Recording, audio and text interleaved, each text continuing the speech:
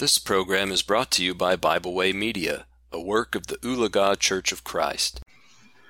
So you may have noticed from the title the few lessons we'll be looking at this month.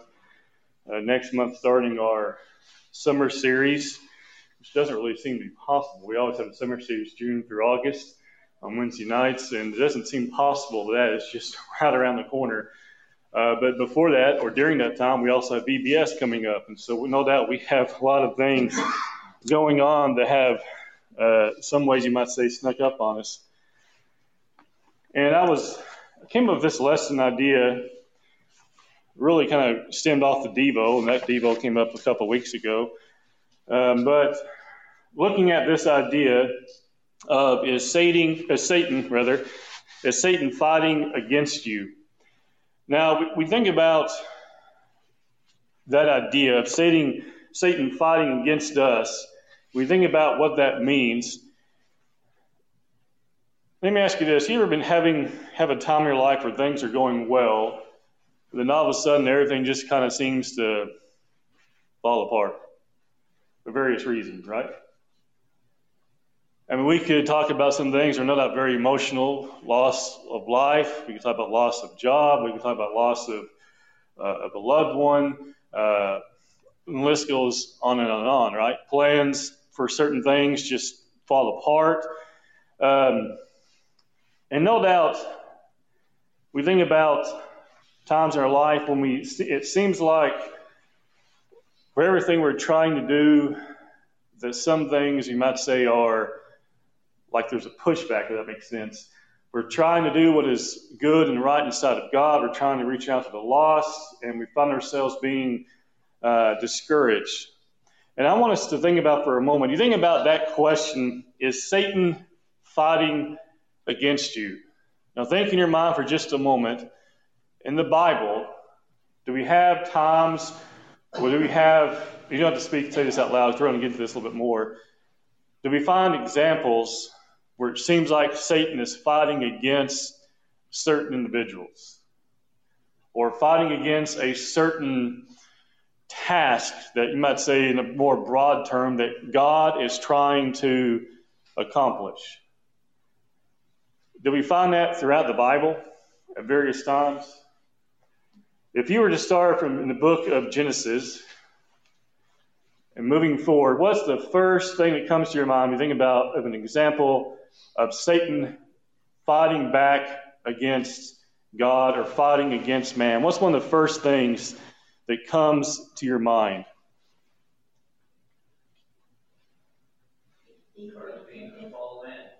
Adam and Eve, yes, the fall of man, right? The very beginning, not far removed, we don't know the exact timeline, but not far removed from creation. We have Eve at the tree, and we have Satan being represented there as a serpent, fighting, it would seem very clearly, back against God and against godliness, right? I mean, doing what is good and right, pleasing to God is godliness. And again, does Satan move against man? And this is really our main focus. Not just has Satan moved against man in the past, but does he move against man today? Now, before you answer that, and before anyone says anything, think about 1 Peter chapter 5 and verse 8. You remember those words of Peter there? Be sober, be vigilant, because your adversary, the devil, walks about like a roaring lion, seeking whom he may devour. Now, it's important to notice here several things. One is he says he's like a roaring lion. A lion, when he goes out to hunt, he's not going out and roaring the whole entire time. That's not very stealthy. Usually that's after or some other time, but he doesn't do that during a hunt because you're going to hear him very clearly. Some say you can hear a lion from a mile away. But the idea there, you have Satan, the adversary there, the devil, who is walking about like a roaring lion, like an angry, you might say a hungry, aggressive animal, right? Now, there's several things we want to notice here in verse 8. And I don't want to spend just a lot of time on this because I would like to cover each lesson in each night. But if you look at verse 8, he says, be sober, be vigilant. What does sober mean? Now, we know today, sometimes when we say sober, we think not intoxicated. But in the strict Bible sense, what does the word sober mean? I like the comparison against all the words that you had up there that distract us and all that. Keeping all those things away would keep you sober-minded. Right. The more you could stay focused and not be distracted, like you said, sober-minded. Sober being clear-minded, right? That's the idea. Someone being intoxicated or really not just intoxicated, but who is on any type of drug or whatever that alters their mental state, they're not sober-minded, right? They're not clear-minded. Even if it's innocent, someone coming home from a doctor and they've been on painkillers because of a procedure, they're not really clear-minded, are they? Well, here he says be sober or be clear-minded, putting away those things that distract us, right? Then he says be vigilant. When you think of the word vigilant, what comes to your mind? Having guards up, keeping armor on. Right, being ready at all times, right? And I guarantee you, from being fairly fresh from the world, yes, it's to keep the armor on. And everyone has to be vigilant, right? Because if we're not, that's when things sneak in and get you, right? It's like a soldier going out to battle, which that's what the Christian is called many times, the Christian soldier. If a soldier goes out to battle, they're not vigilant, not paying attention. They just kind of stare around and start looking. What's going to happen? They're going to get, right? They're going to get hurt. And so to be vigilant means you're paying close attention. You're aware of what's going on around you. Now, in football and in a lot of sports, you hear the term keep your head on a swivel, which means you're always looking around what's going on. Because if not, you're going to get plowed from one direction to the other. So be sober, be vigilant. So be clear-minded, be paying attention, be aware. And then he gives a reason why, right, in the next verse. Because your adversary, which we know an adversary is also the word for what? Right. Satan is the adversary, but the adversary is enemy, right? Satan is our enemy. Satan is our adversary. He mentions him here, depending on what translation you're looking at. He says, your adversary, the devil, which of course is Satan, walks about. What does that mean? Walks about. Other examples in the Bible where Satan is pictured, or even he himself says he is acting in such a way as if he's walking about. What comes to your mind? Where do we find that? Job, right? Which to me, the more you look at Job, the scarier it gets to me, because I think there's a lot there that we don't really think about sometimes. You start considering some possible motives. It can get kind of scary, just not anything about just Job himself, but why Satan does what he does, which we'll talk about later. But he is walking about, right? Meaning he is actively doing what? Is he pursuing people? Yeah. The devil walks about, he says, like a roaring lion, which means he is dangerous. You don't mess around with a lion. The zookeepers will tell you keep a distance. There's a reason there's a cage. There's a reason that Tulsa there's a big pit between the cage and everything else. It's over there. He says, seeking whom he may devour. Devour is a way to describe really to destroy something, right? If you devour something, it becomes no more. It becomes useless. Sometimes you go to, I remember when I was in school going to a pizza buffet with a bunch of football players, and they devoured what was up there. They left nothing up there. That's what we're talking about, right? And that's the idea we find here. That Satan wants to devour. He wants to destroy you and make you completely useless. Like an empty buffet, he wants us to be useless, right? Seeking whom he may devour.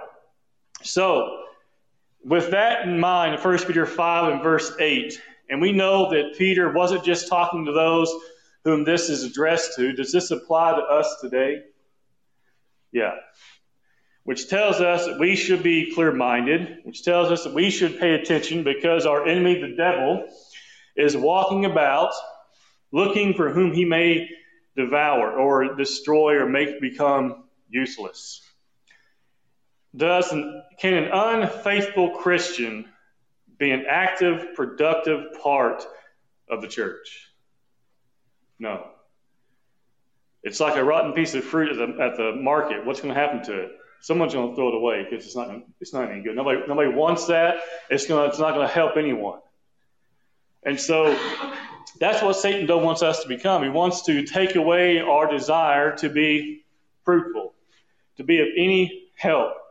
Now, since we see here in verse 8 that Satan does move against man, and I think today we can see he does that in other ways today. I don't think we can say, yes, he does, just like what he did to Job, he does to us today.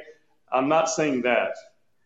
But I think there are some very good ways, and there's times we can see where Satan definitely wants to distract us. Like we've mentioned earlier, that list, right?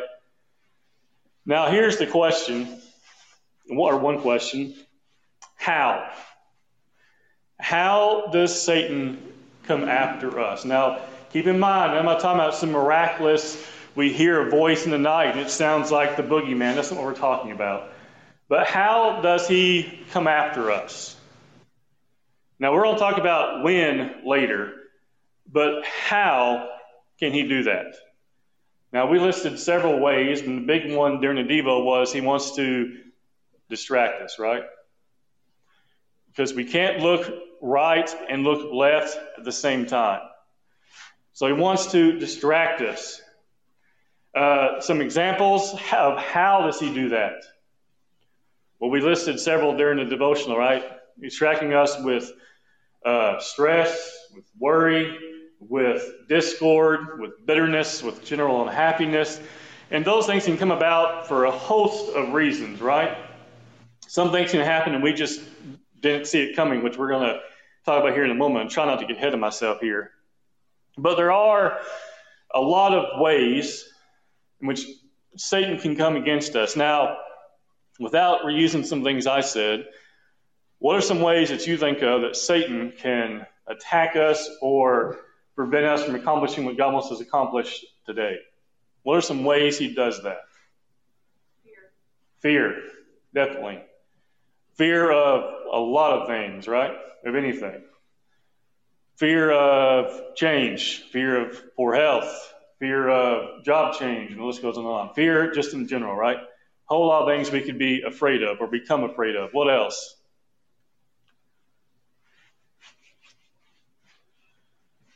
What about doubt? You know, think about that one word. That can be applied in so many different ways, just like fear can. Doubting what? Doubting what's going to happen tomorrow. Doubting your own safety. Doubting your own health. Doubting others. Doubting ourselves. And the list goes on and on. So fear, doubt, worry, stress. If you remember in Matthew chapter 6, we find that key verse we all know so well. Seek first the kingdom of God and his righteousness, and all these things should be added to you. Previous to that, what was Christ telling people not to do? Do not worry, right? Worry, doubt, fear, all those are very closely related. And I think you can see really all that in Matthew 6 with do not worry about what you're going to eat, drink, and put on, all those types of things.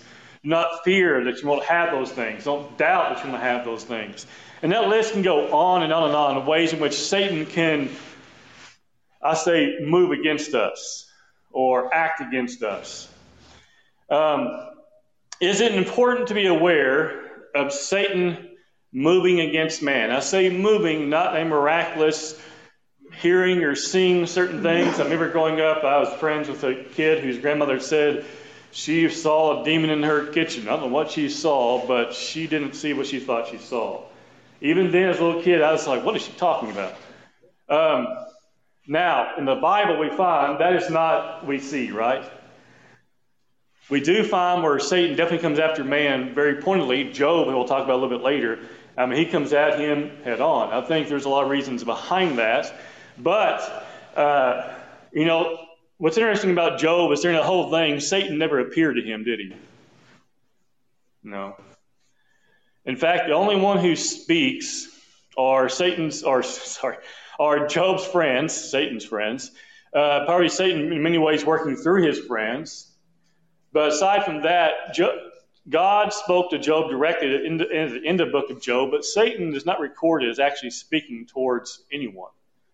Perhaps working through many different ways. We know the loss of possessions, loss of life in chapter 1, loss of health in chapter 2, and then working through his friends, I think, very clearly through the remaining of the chapters.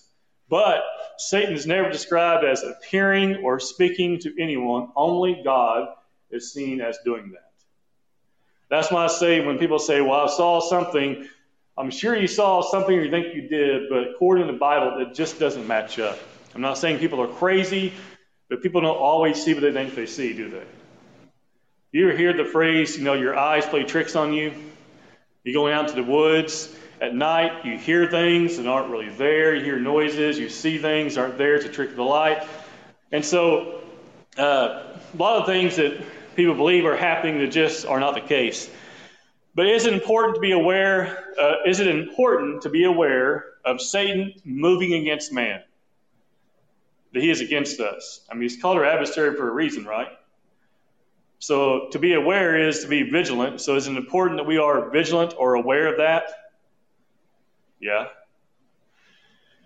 1 Peter chapter 5, going back to verse 8, but reading through verse 10, he says, be sober, be vigilant, because your adversary, the devil, walks about like a roaring lion, seeking whom he may devour. Resist him, steadfast in the faith, knowing the same sufferings are experienced by your brotherhood in the world. We're going to come back to verse 9 in a second.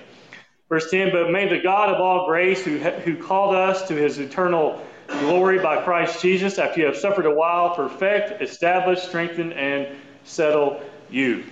Now, this is more the context of verse 8. Is, yes, Satan is walking about. Yes, he's seeking whom he may devour. But what does verse 9 tell us? Resist him. Does the Bible ever tell us to do things that we cannot do? No. People today still argue Noah could not have built the ark. Then why did God tell him to do it? Did he give him an impossible task to accomplish? No. Crossing the Red Sea on dry land. Is that, why were they told to cross the sea and to do so, they're going to do so on dry land? Why were they allowed to do that? Because with God, anything is possible, right? God doesn't, God told Moses what to do there, right? To raise his hand or his staff, and the waters would part. And as soon as he lowered it, it came back down, right? Now, in our world today, we think raising a staff does nothing but raise a staff in the air. But when God told Moses it was going to happen, he did so because it was possible because of him. Noah built an ark, and we have various ideas about how that may have looked. It doesn't really matter. But he built an ark. And why? Because God gave him a task to do, and he did it. It was not impossible for him to do so. So if it's not impossible for us to do things, in verse 9, if he doesn't give us an impossible task, that tells us that it's not impossible to resist him, because the him is a reference to Satan, right? So we're not given an impossible task. So when we are told to resist him, we are told to do something we are perfectly capable of doing. You realize that for all those chapters in the book of Job, that he never once did, while not perfect, he never once did what Satan ultimately wanted him to do. He never cursed God. I mean, he did a lot of other things. He questioned, he doubted, he complained. I want to say doubted. He complained. He wanted questions answered, but he never cursed God. That's the one thing that he never did, which Satan wanted him to do. Right? Why? Because he did resist him. Resist him steadfast in the faith. That's how we do it. Remain faithful to God. Remain steadfast in the faith. Knowing that the what? Same sufferings. Isn't it nice to know that there are others who have gone through the same type of things that we are going through today? Those who have lost loved ones, we find that in the Bible. Those who face hardship at home, we find that in the Bible. I mean, I think about the sons of Eli a lot of times, because his sons are referred to as many times as the wicked sons of Eli. Eli wasn't wicked, but his sons most definitely were. And did he have to deal with that struggle? Well, yes. And we today have to deal with those things as well. Knowing that the same sufferings are experienced by your brotherhood, that's a reference to fellow Christians in the world. Others are going through the same type of things we're doing. Now, I mentioned this before. We were in the Marshall Islands. We were having lessons, and we'd have questions afterwards. And there was one point where Brother Stacy Ferguson and I were upstairs, and all the men were there, and they were just asking questions. And what was interesting was it's the same type of questions you hear right here. And that tells me that man is the same everywhere. I mean, we should know that already, but it's just a reminder, they have the same concerns we do. Same exact things. Knowing, he says here, knowing that the same sufferings are experienced by your brotherhood in the world. Verse 10, but may the God of all grace, who called us to his eternal glory by Christ Jesus, that he has given us grace, has given us the hope of eternal glory by our obedience to the gospel. After you have suffered a while, that's referencing enduring the temptations of the world and of Satan, right? Perfect, establish, strengthen, and settle you. Those four things there. Perfect meaning what? You know what to expect. And establish means you're not easily swayed.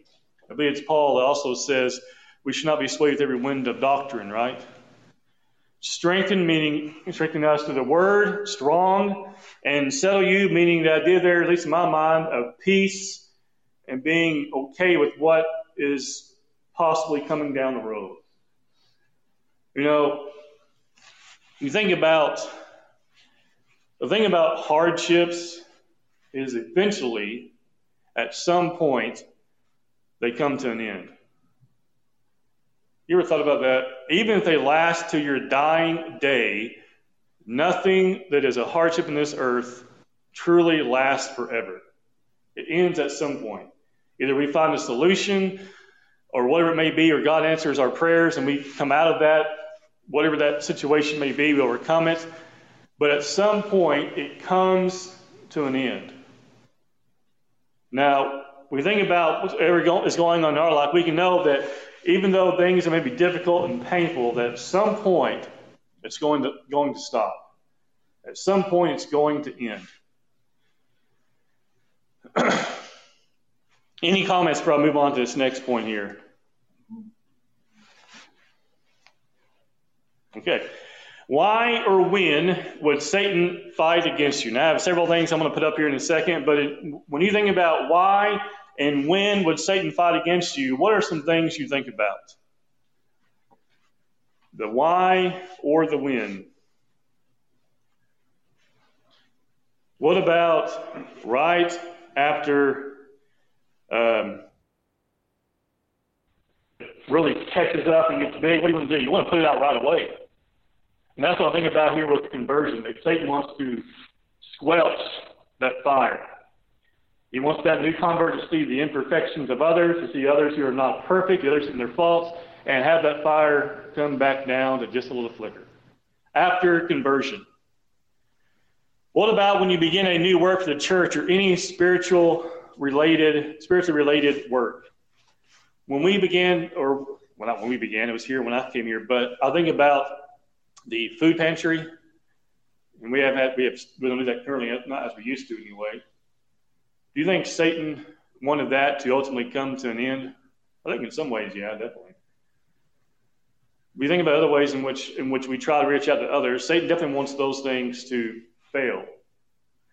Now, I personally think we failed. I think we have a lot of spoiled people in our country, but I won't get off on that topic. But we think about any new work that we are involved in, either personally that we're trying to do to better ourselves spiritually, or the church as a whole that has begun something or trying to maintain something, Satan wants to attack that, right?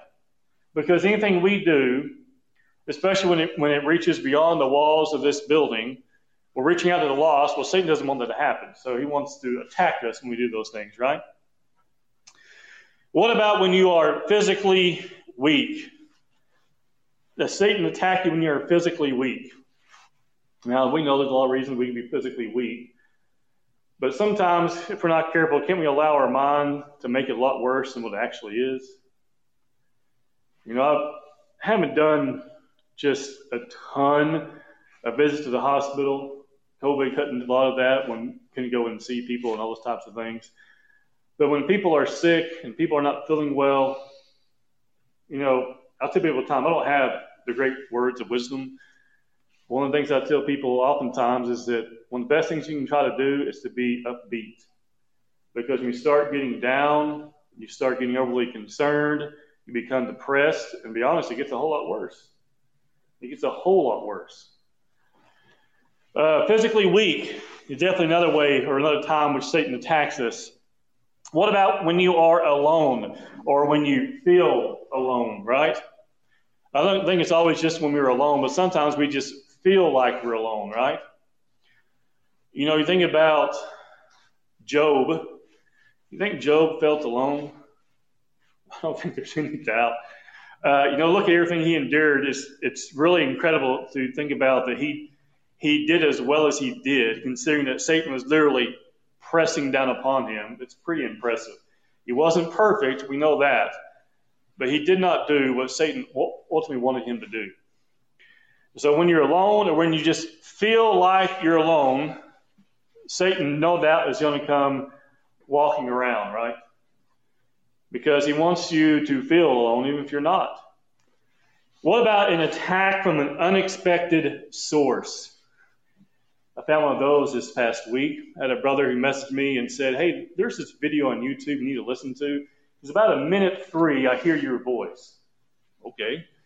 So I opened it up and I started listening to it, and sure enough, a man had took about a 1-minute clip of my sermon and used it in his lesson, because in my sermon I was talking about if you want to go to heaven, you have to be part of the church. Well, he disagreed with that.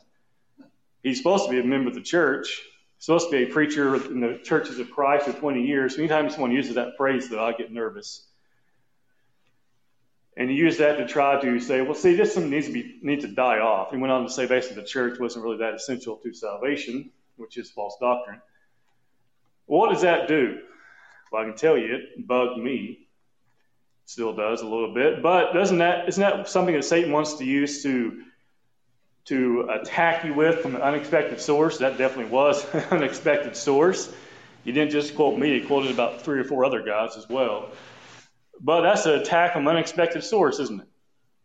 It's a way for Satan to try to also to change your focus from where you want to be, because you're thinking about one thing, and I was that morning, until that came up, and for a little while I thought about something else. An attack from an unexpected source can definitely be a way in which Satan attacks us today. Some reminders for us. Now, just to kind of do a very, very quick recap, we've answered the question, does Satan move against man today? 1 Peter 5, verse 8 tells us yes. Job tells us yes. Is it important to be aware of Satan moving against man? 1 Peter 5, verse 8 through 10 tells us, yeah, we need to be vigilant. We need to be sober-minded, be clear-minded, think about those things. We have seen why and when Satan would fight against you. We've seen 5 examples. Again, there could be a lot more we could look at. But I want us to consider a few reminders this evening as we get ready to wind down here. And the first one is that we need to be aware of our adversary. Being aware of our adversary helps us prepare to overcome him. No fighter, no soldier goes into war or into battle without preparing for what they expect to be coming, right? I mean, you think about even back in the days of the World War I and II and those things, when the draft was going on, even though they pulled people off the street, they didn't put a uniform on them and send them straight to battle, did they? No, they went to basic training first. They prepared them for what was coming. And actually, what's interesting, if you look at it, soldiers, when they went to one place and accomplished their task, if they're going somewhere else, sometimes they would go through more training where they were at before they moved on to that next place. So the training actually never stopped. We're going over here. This is what's going to happen. We're going to do training for 4 weeks, and then we're moving over here, so you'll be ready for it. Why did they do that? So they could prepare for what was coming. Being aware of our adversary, which is the devil, helps us to prepare to overcome him, helps us to prepare to resist him. Being aware of how our adversary may try or tempt you will aid in overcoming these times. Being aware of when Satan may come around. Now, if we want to be completely honest and think about these things, it's any time, really, right? If we're down, he wants to keep us down. If we are up and things are going well, he wants to pop that balloon and pull you down, right? And so anytime. So we have to be aware of our adversary and how he may try or tempt you. And when we're doing that, that will help us to overcome these times. Be aware that Satan will attack when you are weak. No doubt he's going to attack any time, but when you're weak, that's the easiest time, just completely push you totally away, right? When you're feeling down for whatever reason, that's when he wants to push you out of the ring of battle for the Lord and keep you on the sideline. I did a lesson, a long time ago, about that very idea, about being sideline, there are times that we can find ourselves outside of what we ought to be, not laboring for the Lord, not being faithful as we should be, and we find ourselves on the sideline. Well, Satan wants to do that very same thing. He wants to push us to the sideline and keep us away from the battle and away from being profitable for the Lord. 1 Peter chapter 5, this is going to be the final verse we're going to look at here this evening. I can tell you another way that Satan fights against you is he kills your live video feed, which that did happen earlier when something flickered. But anyway, 1 Peter chapter 5 and verse 9. We know that Satan can be overcome, right? Resist him, steadfast in the faith, knowing that the same sufferings are experienced by your brotherhood in the world. Resist him. Now, resistance, you think about this for a second. Satan's always going to try to tempt us to things or put thoughts in our head that are going to be easily attainable for us, right? I mean, you don't typically see a Weight Watchers next to a pizza place, though sometimes you see them in questionable locations, right? Because it's hard to resist what's next door. But Satan doesn't tempt us or try us with things that would not be easy for us to engage in, right? Is it easy to stay home and not be with the church at various times? Yeah. I mean, any of us could have seen the storm, and not saying it's wrong to stay home when it's dangerous on a Wednesday night, but sometimes that's how it begins, though, isn't it? You stay home once, then you stay home twice, and you say, you know what, that live feed sure is nice. That's not the thing to do, is it? He says, resist him, steadfast in the faith, knowing that the same sufferings are experienced by your brotherhood in the world. So resist him, and then he said, steadfast in the faith. Faithfulness is key to resisting Satan, isn't it? If we're going to overcome him, we have to be faithful to God. We have to know how to react to certain situations, because if we're not careful, things will present themselves to us, and we'll find ourselves saying things or thinking things like, I don't see the big problem with that. That's a very dangerous phrase to hear, isn't it? We hear ourselves saying it sometimes. I don't see the big deal. Or sometimes we say, well, it's just this once. But a lot of times, when we're not careful, that once turns into 2, 3, 4, and then it just kind of spirals out of control. So again, some reminders for us this evening. Being aware of our adversary helps us prepare to overcome him. Being aware of how our adversary may try to tempt you or try you, and that will help us in overcoming these times of attack. And being aware that Satan will attack you when you are weak. The weakest link, there's a reason why it's called that. It's one most easily broken. And then also remembering that Satan can be overcome. He can be overcome. You know, in all reality, most things in life are not impossible. We can literally do pretty much anything when you set your mind to it. Not trying to sound like a motivational counselor from school, but anything you put your mind to, you can really accomplish, right? In some way, we can accomplish it, and we can perform whatever that task may be. Now, when we come back next week, Lord willing, we'll look at how does Satan's actions against the Christian affect us and how. Not just how he attacks us, but what comes as a result of it. Because it's not enough just to say, yes, that Satan attacks us, but how does that affect us? And then We'll also look at later some ways the Christian can recognize the acts from Satan. And then finally, how is a Christian to respond to the attacks and attempts from Satan? We've touched on a few of these really this evening. Okay, are there any comments or questions this evening?